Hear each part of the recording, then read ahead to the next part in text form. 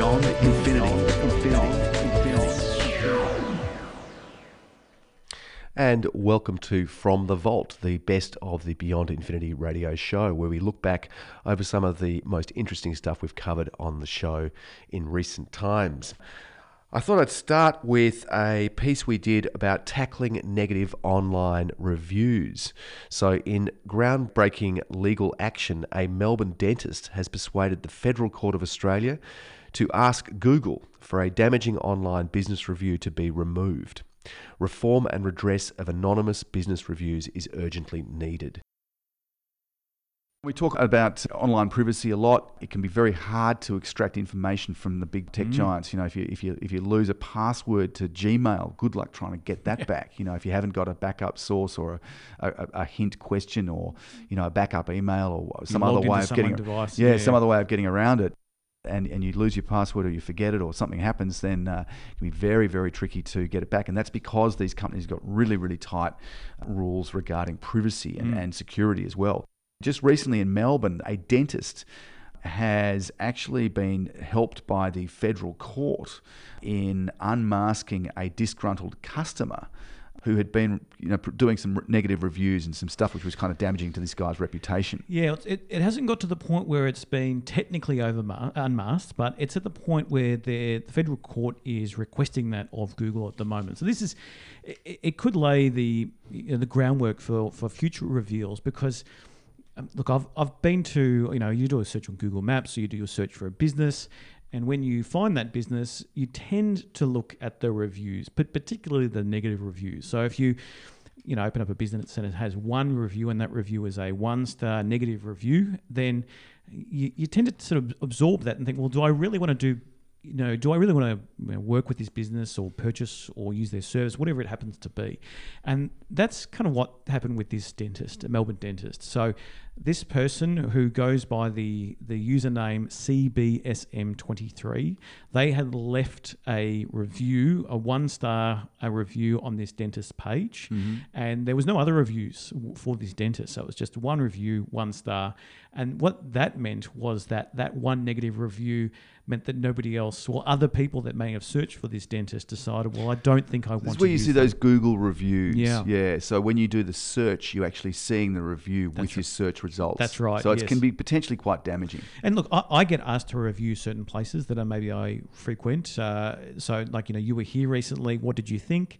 And you can go in and you can put any star review. Now, I have tended to find, and you probably hopefully agree with me, that people don't tend to review something unless it's either exceptionally good service or amazing service or bad service. And it doesn't have to be that bad. It just has to be bad. Yeah. That's right. And people are more motivated, I think, to do a negative review. Yes. I feel like, and I want to damage them, and I can do it. I've got an online way of doing that.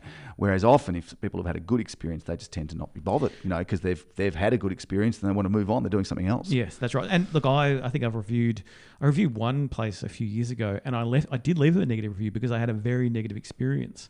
But then probably about 5 months later, I'm like, look.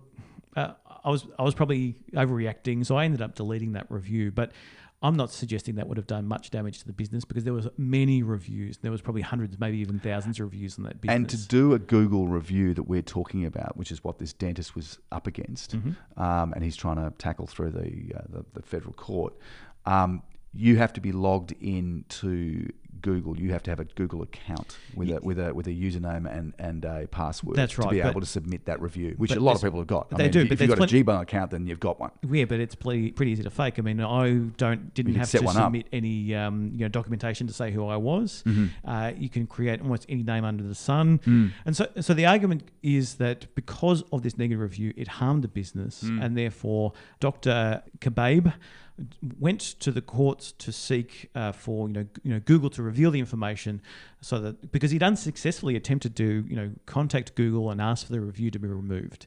Because if the review was incorrectly added, there are plenty of fake reviews, whether they be good or bad. Yeah. And so in some cases, I mean, we see it here in news stories. If somebody has done something illegal or wrong and it hits the news, then if they are connected to a business, sometimes that business can get the negative reviews from people, talking about, well, how dare you do this? Even if the action from that person or persons have nothing to do with the business. They're just connected to their business. So in those cases, Google will stop the reviews, and they may even delete reviews because they're not appropriate for that particular business. And all this doctor wanted to do was say, well, look, I don't think it's right. It should be removed. And he said, just quoting him, he said, I believe it's extremely unfair that people are allowed to anonymously attack honest, hardworking small businesses. And then I think through his lawyers, his lawyers said in regard to this particular case, a bad review can shut down a business these days because most people live and breathe online. Exactly. So there's that incredible influence and power. And if you've just done a search for something and you see the review before you even, look at the detail of what the website is or what the company profile is, that sort of stuff, you're being prejudiced from the outset by this negative review you've seen. So where it's led to now is that Justice Bernard Murphy has compelled Google to turn over any identifying information, and that could be a name, a phone number, an IP address, a location, and metadata. And normally what would happen is, or previously what would happen is, that order would go to the governing body here in Australia, and because we're part of the Hague Convention or the Hague Service Convention, that would then go across to America and go to the sort of the governing body over there and then be submitted to Google. But there's been a workaround which has allowed for sort of a direct from Australia, from the courts directly to Google, with a registered post service. Which it doesn't mean as 100% that it will allow this information to be handed over. Google has probably got a million different reasons why they wouldn't want to hand that information over. It could open up the can of worms for any review. And we've talked about the right to be forgotten, which is where, there was an example in Europe, I think in Germany, a guy who'd been a bankrupt and then he'd come out of bankruptcy, and if you did a search for him or for his name, which someone might if they were vetting him for a future business deal or something, or they wanted to, sign a contract with him, doing some online vetting, it came up that he'd been a bankrupt, and he sort of felt that, enough was enough. 20 years later or whatever, he deserved to have a clean slate. And I think he also went through this process where he kind of had to contact the big search engines and get things changed. So look, I'm hopeful for this, Doctor, but I think the outcome is going to be not the one that they would like. I do think there could be better ways that reviews could be done to protect businesses, and along the lines of prove that you were a customer of this business. And that might be when you do a Google review, you have to upload a portion or the whole receipt, as an example. That way it can show that you actually transacted with this business. Let's say, for example, that you don't like another business. You could attack that business by employing a company to provide fake reviews. And so in those situations, well, it's up if the other business is losing business because of these fake reviews, that I see it should be where they can remove the negative reviews. They should be able to go to Google and say, these are not legitimate, they're not customers, they should be removed. And so if there was a mechanism in place which could help to prove that you are a customer, then I would fully support that system, and that would hopefully weed out a lot of this rubbish that we do see online. I mean, it's not the majority of reviews, but there are a portion which are people that have never used that particular company. It might be because they've got a problem with the company itself or the competitor of some sort. Absolutely. You're trying to damage your competition. You're trying to move into a new area. You know who the competition is. It's very unethical, and it is unfair if you can damage them by doing an anonymous and completely unfactually based review. I mean, but it's a hard one to police this, and trying to get giant companies, the likes of Google and similar, Facebook is another one, to actually respond to individual cases of this sort of scale and size in Australia or elsewhere. I mean, imagine the scale of that problem. That there could be a lot of people who feel very disgruntled by this sort of thing. And what happens if you use a VPN? Well, and that's what they're saying. I mean, if you're trying to hire with VPN, then it's going to be pretty difficult to locate you. And look, a spokesman from Google has come out and said that they don't comment on ongoing legal matters, which is unsurprising comment from them. So look, we'll wait and see what happens. As I said, hopeful, but not expecting the outcome that they desire. I wonder if that was a robo-generated response from Google. Probably. You're listening to From the Vault, the best of the Beyond Infinity radio show, where we look back over some of the most interesting science and tech stories we've covered over the years. John, we've talked about big data. Google, Facebook, Twitter, these companies are now so big, and the amount of information that's being collected by them is so vast. You know, I heard a statistic recently that the data, and it's accelerating, the amount of data that's being gathered by big data, through big data, and basically through people's smartphones in particular, is the way that this happens, but obviously other means as well, but particularly through smartphones. They're all pervasive and people use them all the time, and every comment you post, everything you like, everything that you look for on Google Maps is all recorded and aggregated and can be mined for information. Some of it for good use, and some maybe to manipulate the outcomes of elections, or to target you with manipulative political advertising, that sort of stuff, or fake news or other stuff. So there's kind of a dark side and a good side to this, potentially. We've talked about how AI assisted with big data can do a lot for medical advancement. So, you know, aggregating information about people's eyes and then inferring things about their health, their heart, from iris scans, which there's hundreds of thousands, if not millions, that have been done around the world, and that data gets aggregated. I recently heard that every exhibition of art in the whole world, there is actually a database of every single exhibition of every bit of art in the whole world, which is amazing, ranging from the top, the National Gallery of Australia, or MoMA in New York, or wherever it happens to be, right down to the small suburban church that's got an exhibition on over the Easter holidays, that kind of stuff. So there is actually a database that covers everything, and that enables all sorts of things that can be very practical and beneficial for artists, particularly ones who are trying to commercialize their work and trying to look at what works and what doesn't. And one of the key things that, this is just as an aside that I came across, is that on the subject of art, it's not about quality, it's not about performance, it's about the network. So the individual performs, but whether they succeed or not depends on the network and the people around them. And so that then means big data has a role. So you don't need to be a brilliant genius. I mean, it helps if you are, but the key to real success is actually taking advantage of the network, rather than just, you can be as talented as anyone, but without the network to support you, you're nothing. Exactly, yeah. So we know that big data is huge, and just on the subject of the amount of data that's being generated is accelerating. And I think it was something like, if every bit of data produced just in the last 2 years was burnt onto DVDs, and those DVDs were stacked flat on top of each other, the stack would go to our moon and back many, many times. I'd believe that, for sure. So it's a staggering amount. I mean, lots of different ways you can visualize it, but the amount of data capture that's happening on a given day would be petabytes right in the world, which is a huge volume. And you wonder how companies like Google and Apple can actually, I mean, what are they doing? I know they have these giant warehouses out in the desert of America and Nevada, and they're often solar powered, and they're in the middle of nowhere because it's cheaper and whatever, they can get the space to build the data centers. But you wonder whether they're just constantly having to build more and more and more, or whether they're finding more efficient ways of storing it. Plus there's the cloud, all that data that's going onto there as well. It's just an insane amount of data, and I just wonder how the storage can be handled. But also the redundancies, the backups. I mean, you're not going to have one copy of it. You can have multiple copies in case one data center is corrupted or fails in some way, whether it be hardware or software. So you've got multiple versions of the same data that's forever growing. So, let's assume it's 4 times the data. Well, every second there's 4 times that in storage that's happening right around the world.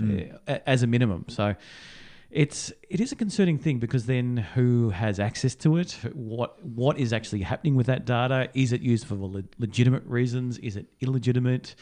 It is a little concerning from my end. It's the safety and security side of things. We look at it, we tend to think about our daily lives. It's non-consequential. I get up, I drive my car, I listen to some Spotify, my daily activities. What does that mean in the grand scheme of things? But when the sum of the parts are the greater of the total amount, and when you look at it in terms of what is captured from groups of people or civilizations or countries, whatever it happens to be.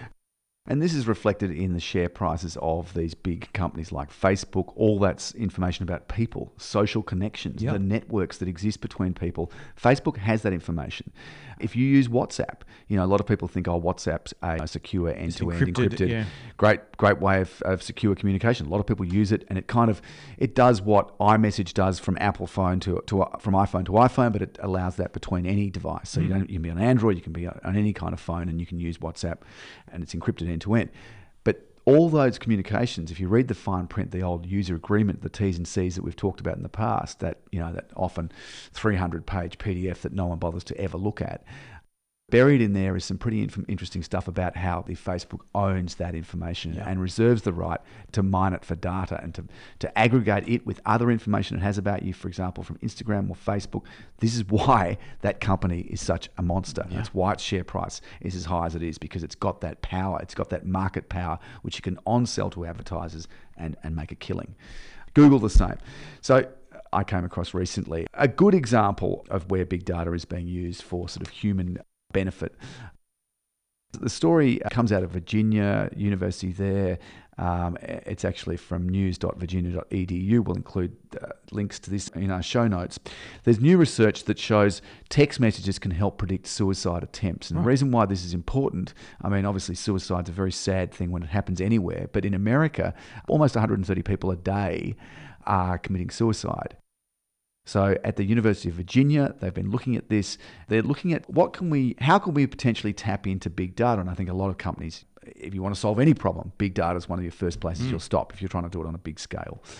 One of the things that they're doing is they're saying, well, language, the type of language, the words that people use in text messages, particularly in the 2 weeks leading up to a suicide or an attempted suicide, can actually potentially help clinicians predict quite accurately in real time an increased risk of suicide or a suicide attempt. Feelings of sad, unhappiness, particular and words. Yeah. Words like hate, mad, annoyed. Things that suggest an angry mood, unlike words that suggest a good mood, and they can be things, quite... like love. Absolutely. Happy, joyful, or elated, Yep. And so what they did was they took 33 individuals who'd attempted suicide in the past and collected nearly 200,000 text messages from those 33 people, which in itself seems like a lot of text I know, messages. it's a truckload, isn't it? But I guess if you started totaling up your own text messages, ever since they basically became free, I guess, when you were paying for them, maybe it was slightly different. I wonder whether they're including Facebook messages or whether they're including WhatsApp messages, because they're all kind of like a text message, or whether it's just a standard text message. It's interesting that if you're going to use send a text message like if you and I, we text each other, are they suggesting that just through normal text messages that potentially I would send you, if they include a couple of negative keywords, that would be a potential indicator? Or are they looking at potentially... if I have a very negative text message, hey Piers, I'm really upset today, I'm unwell, and then they're looking at that as the indicator. I think it is just those key words. It's literally just looking for certain key words. And I thought that sample number, 33 individuals, wasn't that high. Yeah, it's a pretty low sample group. But then 200,000 text messages, analysing them to identify real-time patterns in communication uniquely associated with a pending suicide attempt. So according to a researcher, she's a PhD graduate, who's the lead author of this study from University of Virginia. It's a PhD graduate, Jeff Glenn. He said that this study was done because it's hard for clinicians to know when their patients are at risk of attempting suicide. So often they won't communicate it, or if they do, they'll only do it during the meeting. And the meeting isn't that they have with their psychologist or their specialist or their doctor. They won't necessarily regularly update them on how they're feeling. So it might be once every couple of months that they see them, but in between time, their moods change. So that's why the tone of something like their text messages is indicative of where they're at in between clinical visits. What they're trying to do is look for unique signs within this 2-week window before a suicide attempt. which give a sense of if a person is close to a crisis or if a crisis might be coming up. And does that suggest that there would be a person intervention, or potentially AI within the phone would send a text message back with You need to feel happy. Yeah, here's the link to Lifeline Australia, for example, 13 11 14.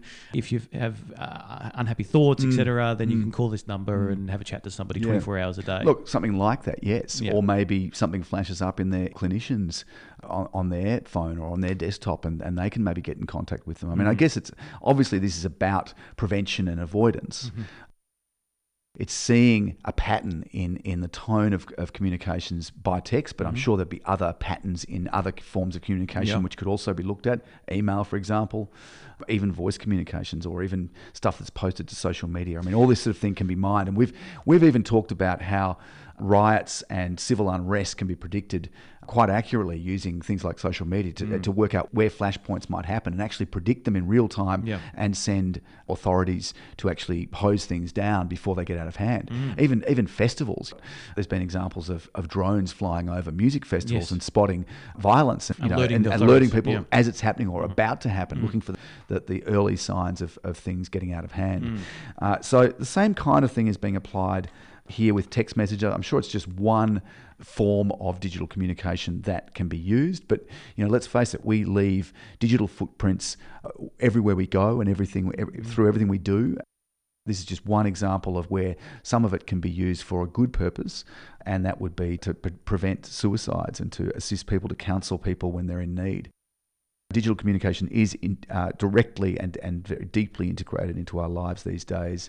I would like to see us, this study looking at people that maybe don't use a mobile phone as well, and seeing how that cross references. I mean, that'd be the control, wouldn't it? Yeah, this looked at 33 people, with text messages. So if there was people that maybe were in a similar scenario, maybe they have a phone but didn't actually send many text messages, are there any things that they can infer from other data on the device, whether it be a GPS location in a particular spot where there may have been an unfortunate history of suicides, or other data that can maybe be captured as well.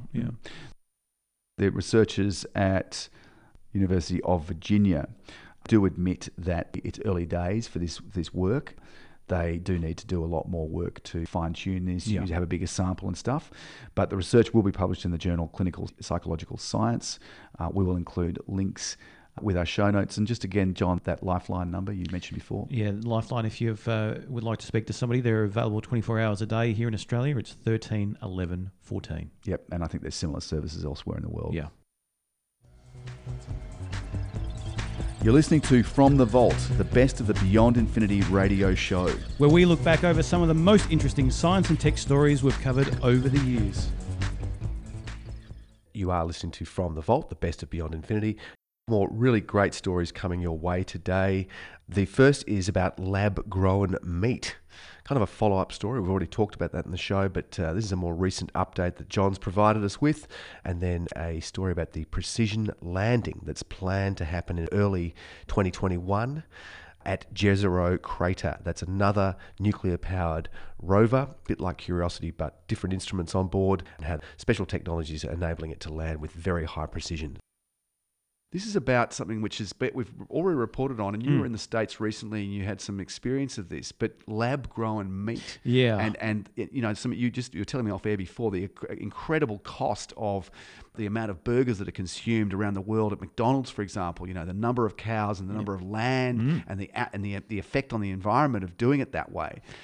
Lab-grown meat could have a big future. Yeah, well, look, I didn't get to try one of the Impossible Burgers while in the States, and the Impossible Burger is one of the sort of the plant-based replacements for a meat patty, and that is becoming more popular because a lot of people argue that you cannot tell the difference. I haven't tried one, so I can't say either way, but some of the YouTube videos and articles I've read say it is virtually identical. It's just that mental process to go through to say, well, I'm eating something which is equivalent in protein and taste, etc., to a real beef burger.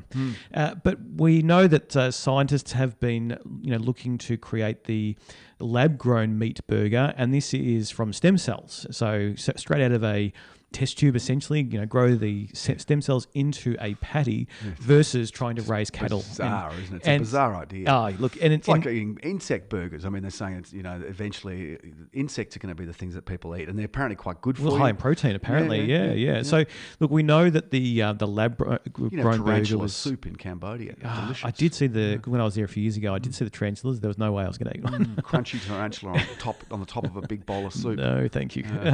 But we know that some years ago, it was, I think, to grow a stem cell cultured burger was above $350,000, maybe $400,000 for one burger. Right. And so at the time, it was derided and laughed at. Well, this is ridiculous. But it was also expected that over time and with more funding and research, then that would come down. So it appears, though, an Israeli company called Future Meat Technologies said that it's possible for them to bring down the cost of the burger between $3 to $6. Right. And so that is a lab-grown burger. Now, the reason you might want to do this is when looking at what their current situation is versus the alternate, which is what you were alluding to before. And an article recently came from a grad student, or Stephanie Kowecki, and she had determined that to produce 1 billion quarter pounders, which are equivalent to 113 grams approximately each, right, it takes 1.2 million cows living for 3 years on 8,600 square kilometres of land. Right. And then you have to slaughter them. Yep. But the same number of cultured burgers would require the muscle stem cells of just one living cow. Yeah, isn't it amazing? And they'd take only about a month and a half to grow. And imagine if you had trees or jungle, what was it, all the original old growth forest that was there. And not to mention, you don't have the emissions of those animals, because I think methane from livestock is one of the biggest greenhouse gases in the world. And look, and here in Australia, we're going through a really terrible drought up in the north, in cattle country. There's supposed to be a lot of rain recently. There's been none. Some farmers are saying there hasn't been rain for 12 months. Yep, really struggling. So the cattle are skinny. Unfortunately, we've had severe fires recently. Yeah, and so this is something that has been expected, unfortunately, or predicted at least, through some of the climate change research that has occurred over the years. They've said that fires will be increased, droughts will become more often. And if that is the case, if their trend is that we've got a drier continent, that there's less water falling, that we can't feed the cows, the cattle, or any other livestock, then we have a significant problem. So if there's an option to grow lab-grown meat, then that could be one way forward. And there is a place for both. There is a place for raising cattle, and there is also a place for the lab-grown meat to feed the billions of people on Earth. And I think that you mentioned off air that the cost of production of lab-grown meat is falling, so it's making it more attractive. Up until recently, it's been really very expensive to make a huge sort of industrial effort to make a tiny output. And I think also because of this sort of weird taste of this stem cell originated meat, like artificial meat, lab-grown meat, that they've actually had to add flavours to make it acceptable you'd have to add people.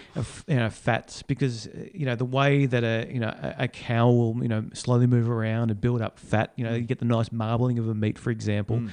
This is not going to replace that in an exact like for like, whereas it's going to have similarities to it, from my understanding. And some of the talk is that rather than raising cattle on a farm and going through that process, it could be that there could be a lab growing equipment at the place where you cook the burgers, for example, and then you feed in the stem cells, and out pops after a month out pops the burgers you need, or it's a continuous cycle. And it would seem to lend itself to fast food production, things where you're kind of getting a patty, which is like a mincemeat clumped together, maybe with a bit of egg yolk or something to hold it in place, and some onion and some flavour or whatever put into it. I mean, God knows what you're getting when you actually buy a fast food burger. I mean, it could be anything. It might as well be lab grown for all you know. Exactly. But it's cleaner for the environment. That's right. But you're not going to. What I'm getting at is you're not going to simulate the a delicious Wagyu steak or a ribeye or a porterhouse or whatever. You're not going to get that streakiness. You're not going to get the little fat around the edge. You're not going to get the flavour and that they're not simulating that Yeah. natural steak feel or appearance. And that's why I think there is a place for both, because if you want the cheap alternative that is more environmentally responsible, Yes. Potentially can mitigate some carbon emissions, methane emissions, for example, then this could be a way to produce, a lot of protein, actual meat because it's grown from the stem cells of cattle, versus if you want that, that delicious big steak, you're going to go back to the original source that's grown on the land. But potentially in future, that's going to be a higher cost item just due to the limited resources that will have available. It will be, and also you sort of almost wonder what are they going to do with all that land that potentially would be emptied of livestock if they are not using it to make burgers, because it's one of the fast food industry is enormous around the world. Sure. And it has health impacts, it has environmental impacts. They are starting to make some steps in the right direction. They're trying to, McDonald's in Australia has introduced sort of healthier diet options, more salads, more healthy options. They still sell all their traditional burgers and they're still popular, but I would have thought it would have a very positive impact on the environment, and it would stop the this tendency to clear fell virgin rainforest, for example. I mean, it's all on fire at the moment in South America, or a lot of it is. Yeah. But farming, that's a place that's, the lungs of the earth are being chopped down to make burgers. Yes. Well, this is a way of preventing that and stopping that. And it does open that possibility of using that land for something else, or even, dare I say it, replanting it and reinstating some of that old growth forest and jungle. So let's hope that continues. It'll be a bit of an adjustment for people, just like eating tarantula soup, but probably not a bad thing.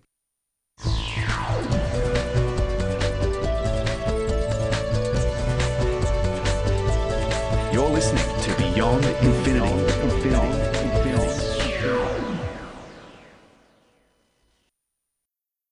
John, this year, Mars 2020 is on track for a launch in July. There is a competition to name it, and I haven't actually seen the results of that. I think the results are yet to be announced. But so at the moment, it's just referred to by the year of the launch. It's going to take about 6 months to get there. So it'll be early 2021 that they'll be actually touching down at Jezero Crater. Now, it's a very similar spacecraft to the Curiosity rover, which is at Gale Crater. And it's six-wheeled. It's rover. It's nuclear-powered. It's got a big arm on it that has a bunch of drills and measurement tools. Instruments and stuff. It's a very similar design, and the delivery method to get this big rover down weighs nearly a ton. This new class of rovers, they try not to redesign the wheel every time they send one. It's very expensive to design these things. And so they're using basically the same template as they did for the Curiosity rover. That's Mars 2020. These are the big chutes that came out and slowed down the that's drop. right. They've got a big parachute system. They've also got retro rockets that fire, and then it's delivered to the actual surface by a sky crane. So it's so-called 7 minutes of terror. You come in, screaming in, you get a bit of atmosphere braking effect as you hit the upper atmosphere of Mars. There's a heat shield. That slows you down a bit. And then a parachute is deployed, and then that separates, and you are left with a retro rocket system which fires, and that slows it down from... Like what we see with the lunar landers, that when they come in, when the moon landing happened, they just fired those reverse rockets, which are the thrusters that sort of slowly stabilise them. It's kind of like that, but it's actually a separate craft, because what happens with it, and this is what happened so successfully with the Curiosity rover in 2012 when it landed there safely at Gale Crater, it dropped it down, and then it's like a sky crane. So it gets the retro rockets, this frame, which is above the rover and attached to it. The rover's sitting underneath it. It has rockets all around it. It has a landing radar. It's telling the craft how far it is away from the surface. It gets quite close to the surface, and then it lowers a cable with the actual spacecraft. The wheels rotate into place, so the rover is ready to drive on that cable. It gets down. There are sensors built into the rover. When it senses that it's actually on the surface, explosive bolts fire, the cable is cut, and the sky crane, which has got those retro rockets, which have been lowering it gradually down to the surface, they remove the sky crane safely so it doesn't crash onto the rover. It's just delivered, goes and crashes, say 500 meters away safely, well removed from where the rover is. And then the rover's ready to go. It can start driving straight away.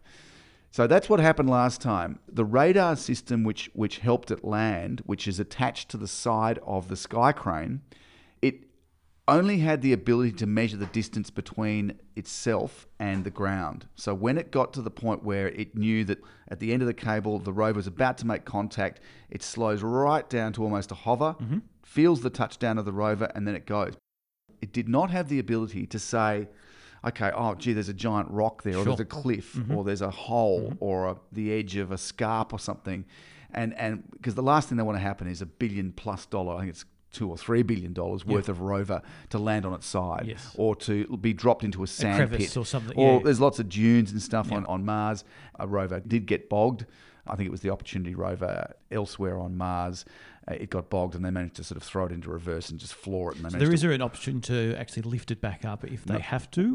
So there is now a new system called TRN, which is Terrain Relative Navigation. And what that does is, in addition to the radar, which is sensing the distance to the surface that Curiosity had, in addition to that, since the early 2000s, they've been testing from a helicopter. They've been testing a new system which does exactly what you just said. It's a visual landing system. It uses a camera to scan the ground for landmarks, compares those images to onboard maps, and estimates its position relative to what it knows are obstacles. That information has been supplied by the Mars Reconnaissance Orbiter that's got a very high resolution down to less than a metre camera on board. So those maps have been loaded into the landing system, into this TRN system. Those maps are compared against what the camera is seeing as it looks down. They do have this advantage of being able to say, okay, we're about to land in a sand pit there, or we're going to land on the edge of a cliff.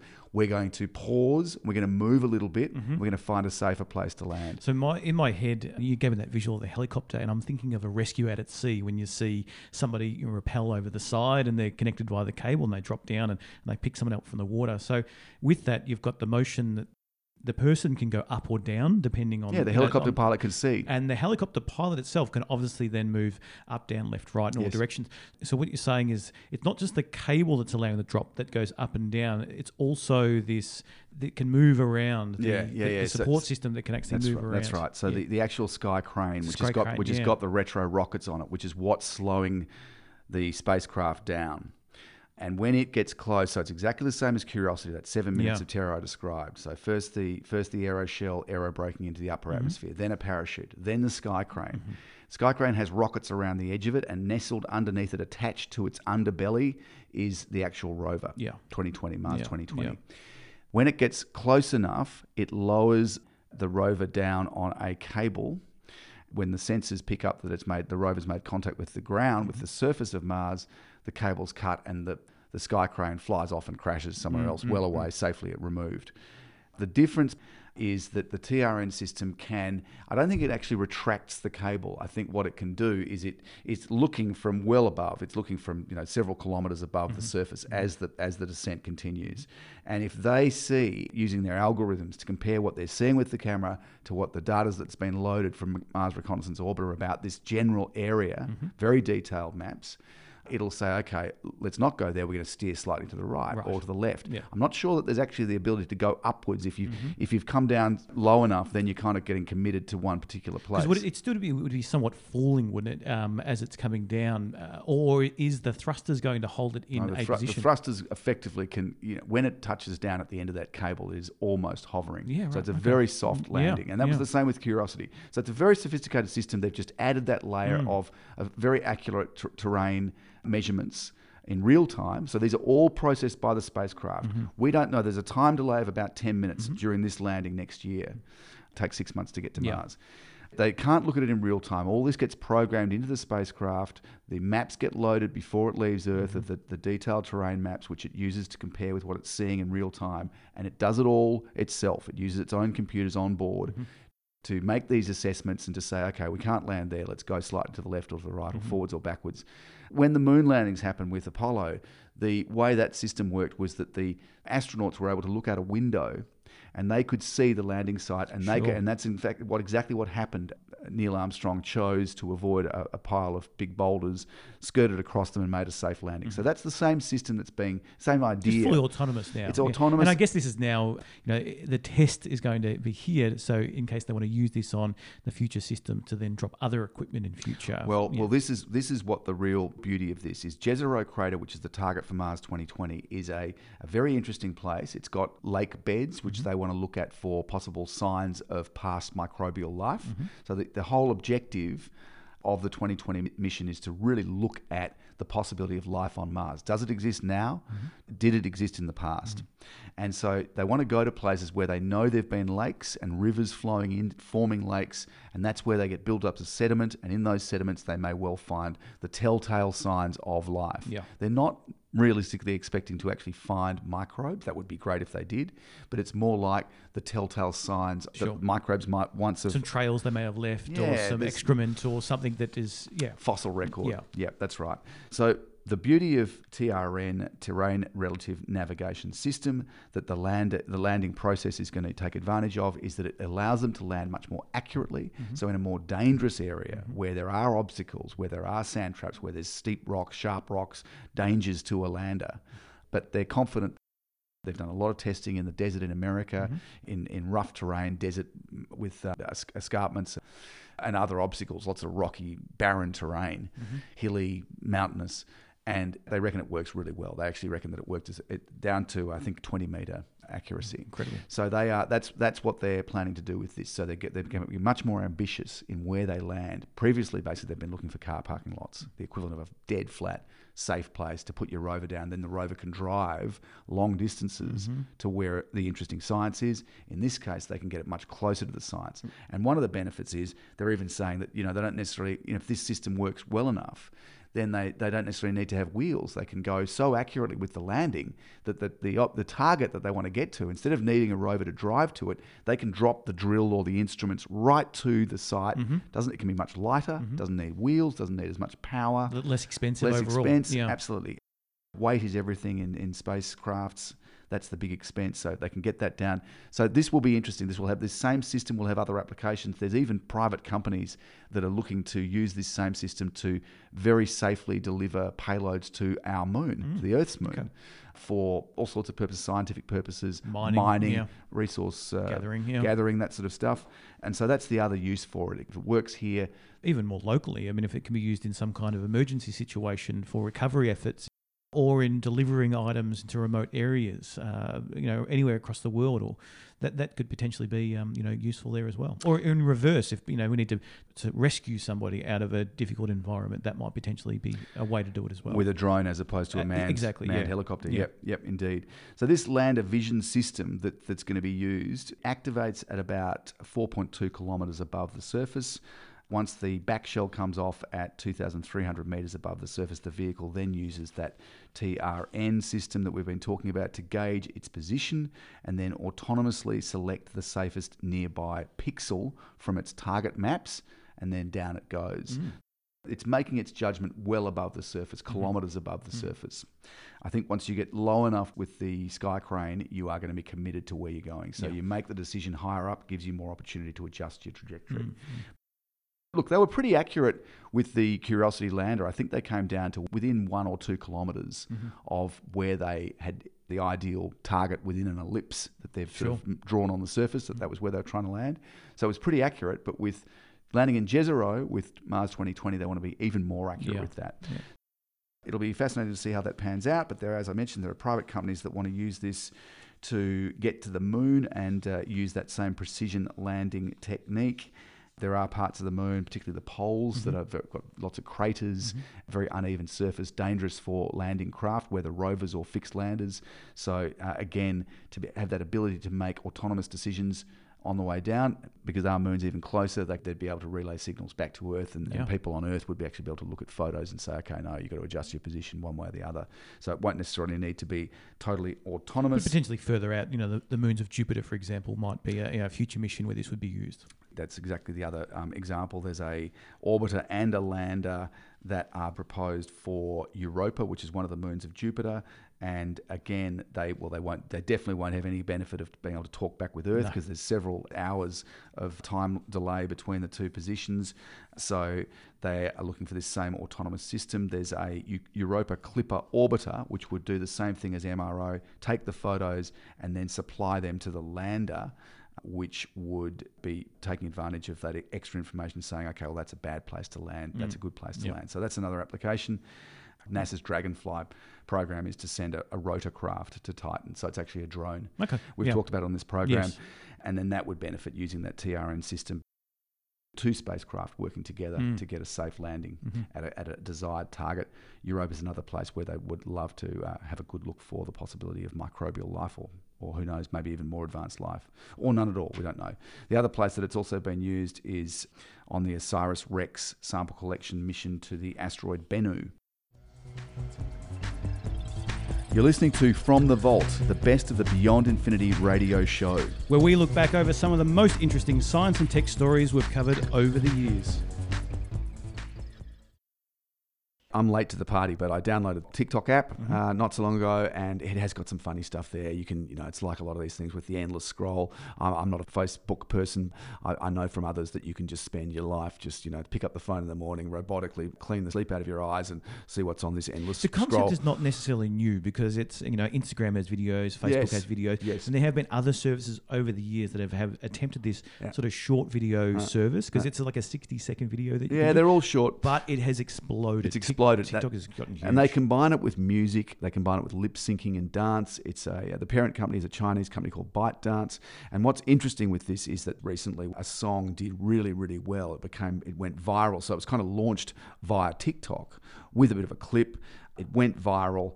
And then that music did really well on Spotify. So people saw it first on TikTok, watched it with this very attractive and sort of viral experience. It went viral basically. So it became really popular on TikTok. And then people switched over and said, I want to get my own, I want to listen to that more often. I'll get it on Spotify. So it was just an example of where TikTok fed into an existing streaming service. But now what's interesting and what may be causing some concern to Spotify and other music services, Apple Music potentially as well, but Spotify I think is still the biggest around the world, is that the parent company ByteDance that owns TikTok is actually going to be launching their own streaming music application starting in India and Indonesia in December 2019. And then moving out into other markets, including a US launch to follow. So they're focusing on the emerging markets, I guess. They are to start with because that's where Spotify doesn't have such an entrenched hold. Sure, yeah. But also, I suppose what might be of concern is that the music service that ByteDance is going to offer will be linked to TikTok. So it could potentially feed off the popularity of TikTok. And where a song goes viral on TikTok, it could be feeding more seamlessly. Just as... There'll be an integration where it's like, listen to this in full on this other app. Yeah, that's right. You'll get it for free or you'll get it for a limited time if you just click straight through from TikTok to this streaming service. Those kind of things. A bit like Shazam does. It's now owned by Apple. It is possible to Shazam something and listen to it in Spotify, but the simplest way to go is just to, the default is just to click Apple Music and thereby listen to it straight away. So that kind of seamless integration, it may even be more fundamental than that because one of the things that's the success of TikTok is it's got a social component. You can share things, you can like things, you can follow things. There's a bit more interactivity with that side of it. Yeah, so that could be tying into the music service more because Spotify doesn't really have that. It lets you share playlists, but there's not a lot of social. You can see that you have followers on your playlist, but you can't interact with those followers. No, and there's no benefit really to you. I mean, it's just sort of sharing music and you like this, you created a playlist. Oh, I like that playlist, so I'll keep listening to them. But it's very much a one-way street. That's right. Yeah, there's no option to talk about the music with others in a forum. There may be forums. I've never explored to that extent, but not on a big scale. Whereas there may be with this sort of sister music streaming service of TikTok. So one to keep an eye out for. Just some of the numbers involved. TikTok is hugely popular, a bigger phenomenon, if you like, on the internet than is Spotify. So 1.5 billion downloads of TikTok out of a total 3.3 active smartphone users worldwide. And since January 2014, there's been 864.3 million downloads of Spotify. In that same period, TikTok has seen 1.52 billion downloads. So it's much bigger.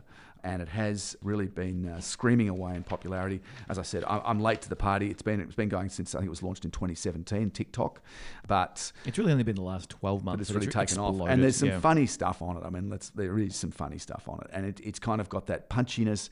It does almost inspire you to make some funny videos with your kids or make some funny videos with your mates. I mean, there's all sorts of really bizarre stuff on there. It's just sort of Vine reimagined in a way because Vine was around years ago, but that was only I think 7 seconds or something really really short. This is a bit longer, but it's certainly got a comedy side to it.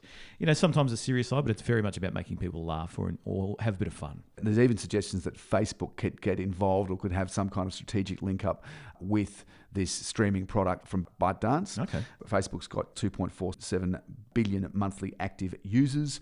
There's a firm belief that video first and interactive is the future of digital media. Encouraging sharing and virality are things that Facebook could be really useful in that area as well. So just another way that Facebook can leverage all that data that it has and that huge subscriber base that it has and people who've downloaded its app, all the benefits that flow from that, despite all the talk of antitrust or breaches of privacy or being hauled in front of Congress and stuff. Facebook remains a power and a force to be reckoned with. So tying up, getting involved in the music area, I think it's something that's another string to Facebook's bow as well. So very interesting to see what that new streaming service looks like from ByteDance, launching in December 2019. Do you have to pay anything on TikTok, or is it advertising supported? No, I think it's advertising supported. The couple of tracks that have done really well on TikTok was The Git Up from Blanco Brown and Regards, Ride It, and Ash Nico's Stupid. They started on TikTok, went viral there, and then wound up with over 26 million plays on Spotify and topped its global viral 50 chart. So that's where the linkage is, and Spotify would welcome the traffic in a way and the referral to them, but unfortunately there could be a longer term issue, where they lose control of the so-called demand curve for music. So keep an eye on that and see how ByteDance does when it launches. Thanks for listening to From the Vault, the best of the Beyond Infinity radio show. For our complete back catalogue, head to beyondinfinity.com.au. You can also engage with us on social media, Beyond Infinity RPPFM on Facebook, Infinity RPP on Twitter.